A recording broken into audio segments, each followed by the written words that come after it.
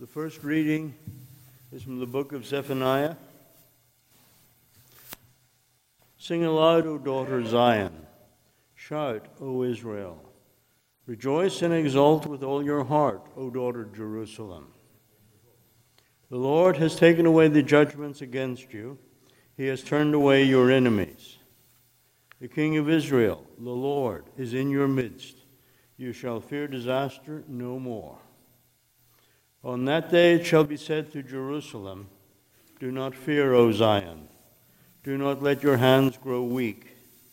The Lord your God is in your midst, a warrior who gives victory. He will rejoice over you with gladness. He will renew you in his love.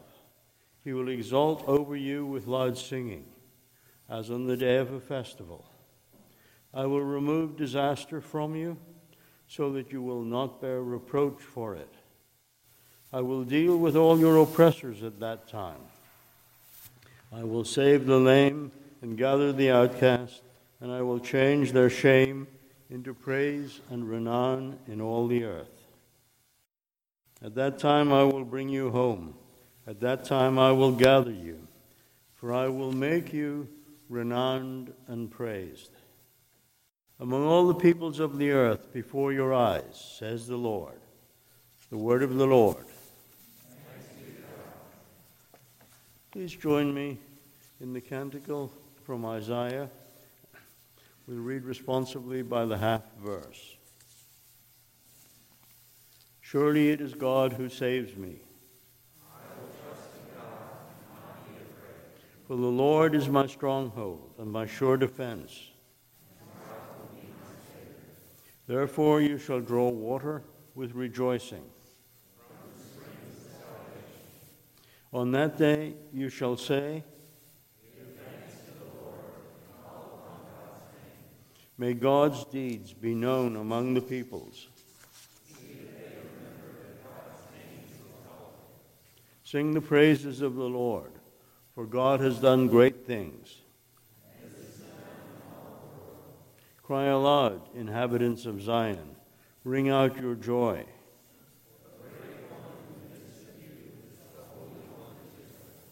Glory be to the Father, and to the Son, and to the Holy Spirit.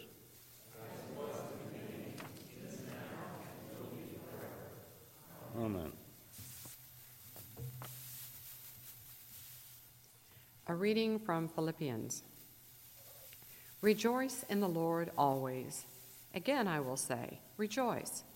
Let your gentleness be known to everyone. The Lord is near. Do not worry about anything, but in everything by prayer and supplication with thanksgiving, let your requests be made known to God. And the peace of God, which surpasses all understanding, will guide your hearts and your minds in Christ Jesus. The word of the Lord. The Holy Gospel of our Lord Jesus Christ according to Luke. John said to the crowds that came out to be baptized by him, you brood of vipers, who warned you to flee from the wrath to come? Bear fruits worthy of repentance. Do not begin to say to yourselves, we have Abraham as our ancestor. For I tell you, God is able from these stones to raise up children to Abraham. Even now the axe is lying at the root of the trees. Every tree, therefore, that does not bear good fruit is cut down and thrown into the fire. And the crowds asked him, what then should we do? In reply, he said to them, whoever has 2 coats must share with anyone who has none, and whoever has food must do likewise. Even tax collectors came to be baptized, and they asked him, Teacher, what should we do? He said to them, collect no more than the amount prescribed for you. Soldiers also asked him, and we, what should we do? He said to them, do not extort money from anyone by threats or false accusation, and be satisfied with your wages.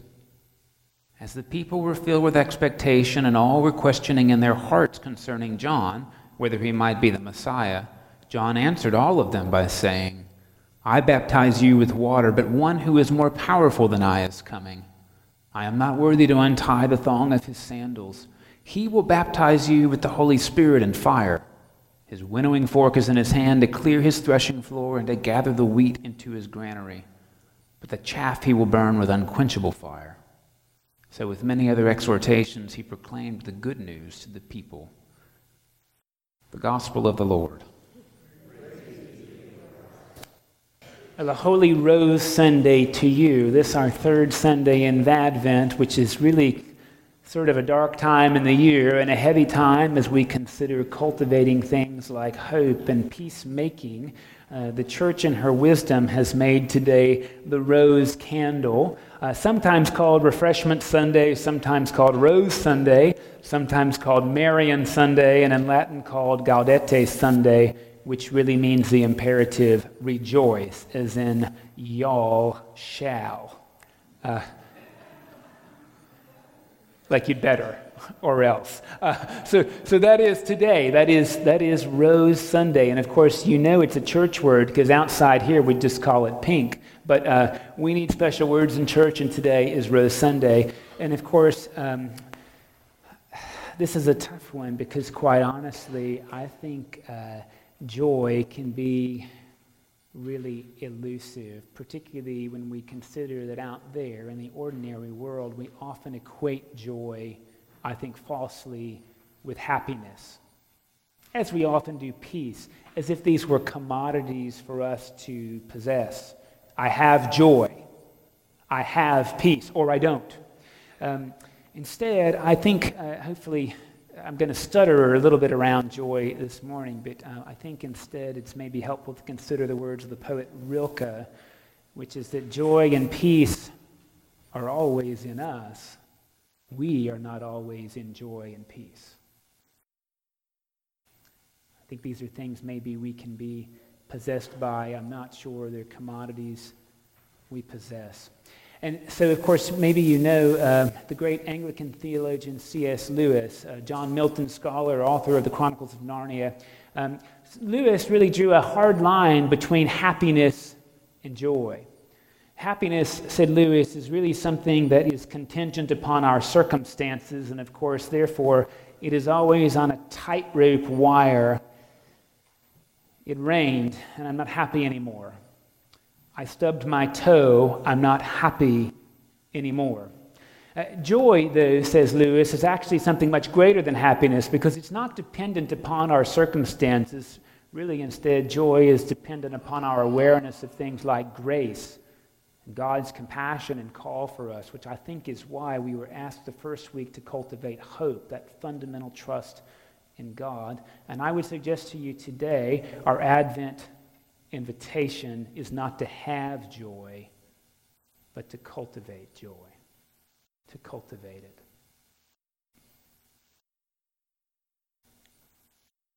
I had a professor at Emory. He said, this is totally in line with our reading today, is that repentance is joyful sorrow. Repentance is joyful sorrow. I put to you, happiness can never be sorrowful, but joy can abide sorrow. And I think that's why we read on a Joy Sunday, John the Baptist calling us, quite frankly, a brood of vipers. That is not happy. It might not even be joyful. We'll have to really make the case for that. And John says, repent. I don't usually associate repentance, quite honestly, with joy, because quite honestly, repentance is painful. And I would put to you, happiness cannot abide pain. But joy might not actually be afraid of pain.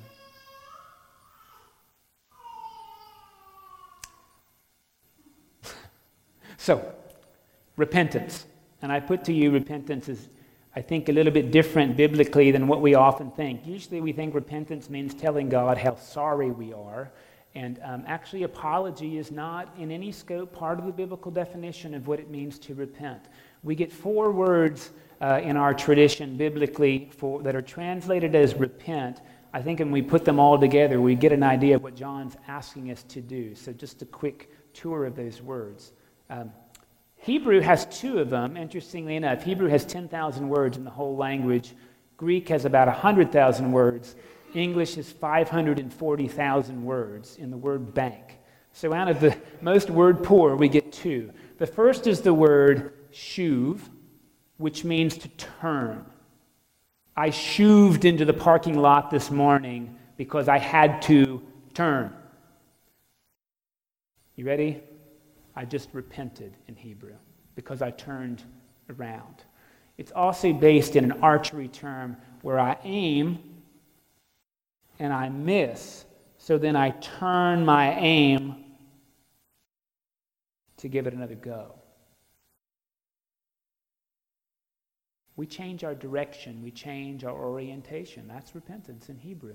In Greek, the word's metanoia, and maybe you've heard that prefix meta before, like metaphysics.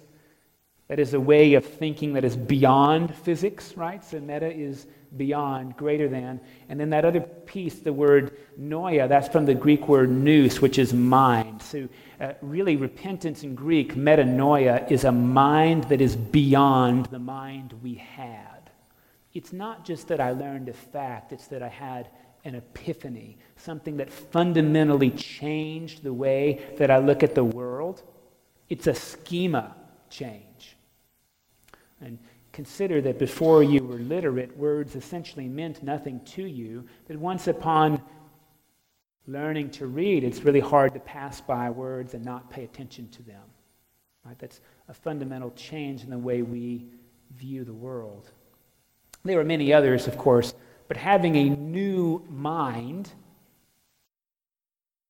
a mind that is so beyond the mind we used to have, is repentance number 2. In Latin, and this comes from the Vulgate, of course, the word is poena, and that's the root of our word penance. And poena in Latin means, making even what you made slanted. It is sort of when you steal something, you repay it with interest. We get that. Make right what you did wrong. That's a piece of repentance. The last bit, this is the second Hebrew word, is the word necham. It's the only kind of repenting that God does in the Bible.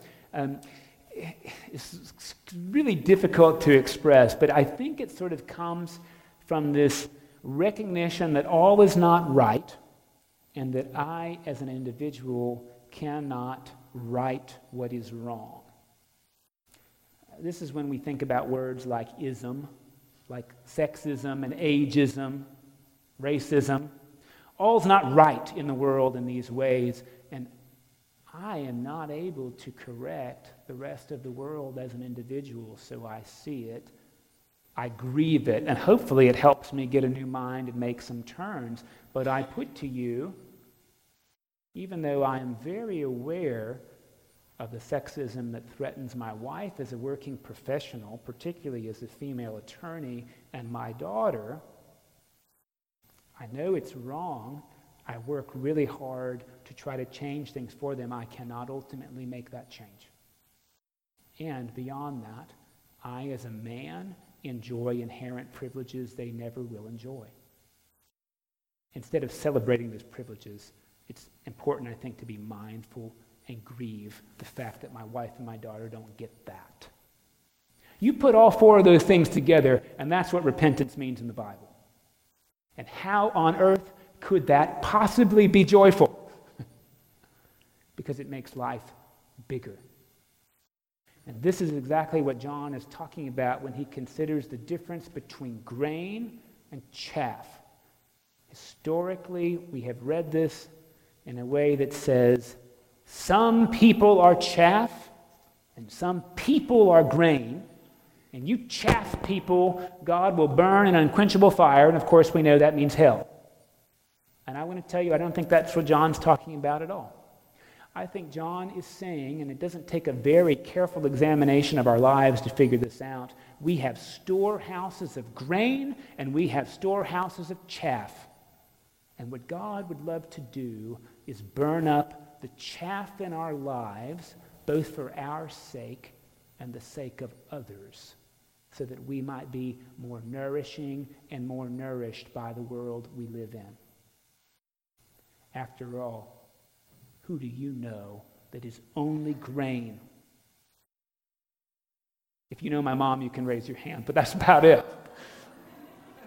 No, when John talks about the axe being at the root of the trees, I think he's offering this invitation to think we have many trees in our life, some of which are righteous and just, and some of which, frankly, settle for ordinary stuff. ordinary stuff that is contingent upon circumstances.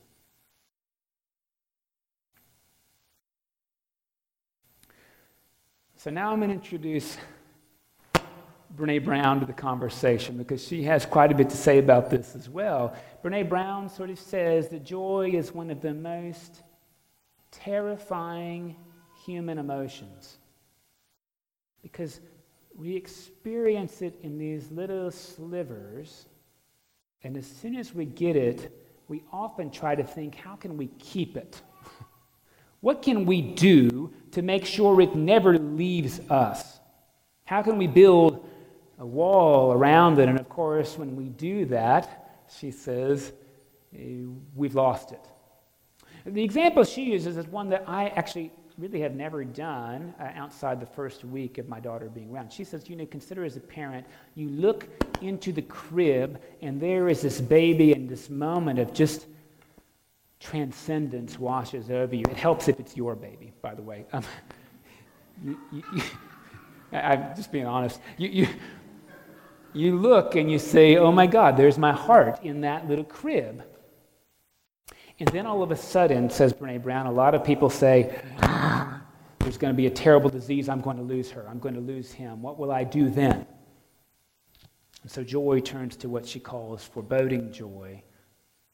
And in that moment of invitation for awe and wonder, we go to safeguard and clutching, and of course, when you grab joy, it's sort of gone. I've never been afraid in the cradle. I mean, when she was first born and I held my daughter in my chest, I had no idea what I was doing, and I didn't sleep at all. And there I was, and I thought, I can't believe she's breathing. Is she just going to stop breathing because she's so small, But after that week, it didn't happen again until we were horse riding, and it's too bad I saw Gone with the Wind, because I thought, there's my daughter and the horse is going to throw her off. And there I was, just absolutely sort of terrified for a few moments, and honestly, that's an interesting thing to think of as parents, our small children. We think, gosh, there's nowhere to go but down here. I don't know if you've ever felt that, to look at your child with awe and wonder and say, I've got nowhere to go but down. That is foreboding joy. And of course, it leads us to do some really crazy things in moments of clutching and grabbing and defending, because we've got to keep it. I think that's what John's saying to people about, hey, listen, you have got extra stuff and you are trying to safeguard yourselves a little too much. Because the truth is, says Brene Brown, joy really only happens when we decide we're willing to be vulnerable. We don't control whether joy comes or goes, really. We control whether or not we're open to it. And clutching it, I think, really doesn't quite work. She says the thing to do when joy comes is to accept joy vulnerably, and particularly to do the thing that I am not really good at, to be grateful that it showed up at all. And ultimately, what she argues is that we miss out on a whole lot of gratitude because we correlate joy with circumstances. We sort of think, oh my gosh, my relative is sick. There can be no joy there. And so we miss, arguably, some of the most holiest moments in life. I can tell you because I wear one of these little collars around my neck, I get to walk into holy moments I didn't earn. I get to be with people when they're born or when they're dying, or when they're getting married or when they're deciding to confess. It's a privilege of wearing the uniform. And I get to see something that I don't even get to see in my own relationships all the time. Things like messy reconciliation. And those are joyful things. See, I've got relationships in my life, and I think you do too, with former classmates or family members in which I have reconciliation fantasies. That's where I imagine exactly how that's going to go to my satisfaction, which is mostly that the other person is going to debase themselves. They are going to say all the ways in which they ruined my life by that turn of phrase, or not paying attention to me at the right moment, or thinking about themselves, and then I'm going to say, "You're right, you did that, and I choose to forgive you. You may kiss my ring." And that's why I don't have much joy, you see, because that's never happened to me. And of course, it's because I'm approaching it entirely wrong. See, while I haven't had those fantasies play out, I have had these moments in which people say things that they really should have said 30 years ago. So it's great that they're saying it, but what about all the other stuff they said? And instead of saying, "Thank God I heard that out of your mouth," I say, "How dare you say that to me with having not apologized for all that other stuff you did say?"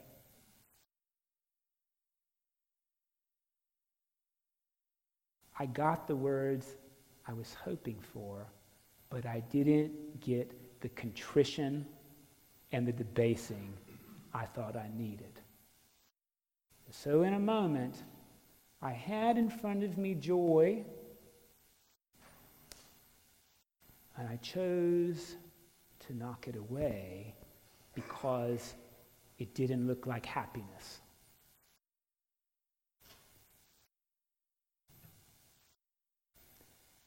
Of course, I would tell you that I think picking joy in moments like that is painful. And unless this sounds too dark, I want to tell you that I spend most of my life afraid of pain because pain hurts.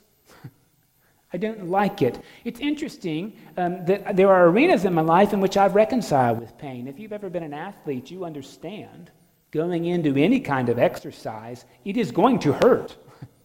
If it doesn't, let's be honest, you probably could push it a little bit harder.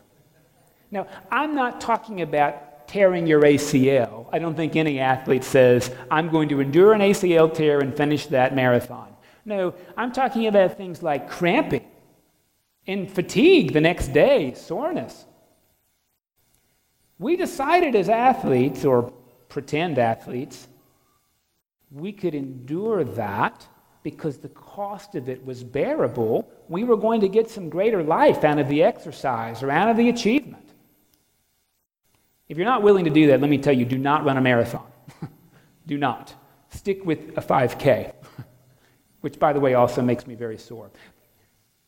We decide we can do it. But what's interesting is there's other areas of our lives where it's like we can't tolerate any pain at all. We can't tolerate reconciliation that doesn't look like our fantasy, so we just blow it back and say that person wasn't sorry enough. And we miss a moment. Not to seize joy, don't you see, to be seized by it. And to say there is God in that messy, messy opportunity. Joy, I think, is painful. It means giving up our happiness to get something that's a lot bigger. Joy is about repenting. It's about reorienting what we want in our minds. Talk about a new way of thinking. We've got to trade the reconciliation we fantasize for to get any at all.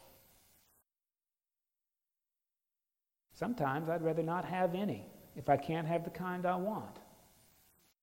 Don't you think that's the biggest obstacle to joy we have in our lives? I can tell you it's the biggest obstacle I have in mine. You might be bigger people than I am. It's a little bit prickly, you know. And this is this interesting bit to think about, is that Paul tells the Philippians they're supposed to rejoice in everything. Essentially, we can choose to be devastated by, well, devastating events. And we can also choose somehow to find holiness in them. I'm not making light of suffering, I'm not. And by the way, you know, I think the scriptures are very interested in us stopping suffering that leads to no life. Does that make sense what I'm saying? I grew up sometimes hearing that God really believes in suffering, so just get up on the cross and bleed out. And you know, I want to suggest to you that if you are suffering and nobody's getting life out of it, get off the cross. No, I think this joy is about how do we get larger life for ourselves and the world. And you know what? Suffering doesn't necessarily lead to it. But I will tell you, as a parent and as a child and as a friend, golly, trying to reconcile myself with, well, myself, I have to give stuff up, and that hurts. And sometimes I don't want to do it. Most of the time, I don't want to do it. And I wonder if this week isn't an opportunity to recognize our vulnerability and say, you know what? Joy really would like to seize us. And when we edit our story for the day, we have opportunities to either say, God, I'm just not happy. Or, well, you know, it was a hard day, and I'm so glad that person smiled at me. God of the small things. Wonder if that isn't the opportunity to cultivate some joy, to say, where did larger life intersect in my day? Not, did it happen the way I wanted? Where did it happen? Could I be seized by it? Could I trust God even in the difficult times?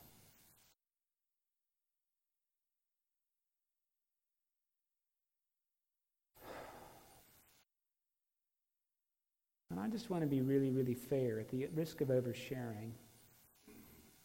I've got relationships in my life where I don't even have a reconciliation fantasy because I can't even imagine it. I mean, even a really messy one. I can't even imagine reconciliation. And I wonder if cultivating joy isn't about asking God to grow my imagination a little bit. Gosh, isn't that painful? To lay down being right so that we could have righteousness instead? I hope you will join me in at least trying to cultivate joy this week. And we do this, you see, I think because of this African proverb that's really quite interesting. God created us, human beings, because God thought we might enjoy it. Wish I'd heard that when I was a teenager. This week, let's try to live into that phrase. Let's try to enjoy the life God has given us, invited us. And I will tell you, friend, it's going to take some work. But next week we'll get to do something different. So let's put our hands to the joy plow this week.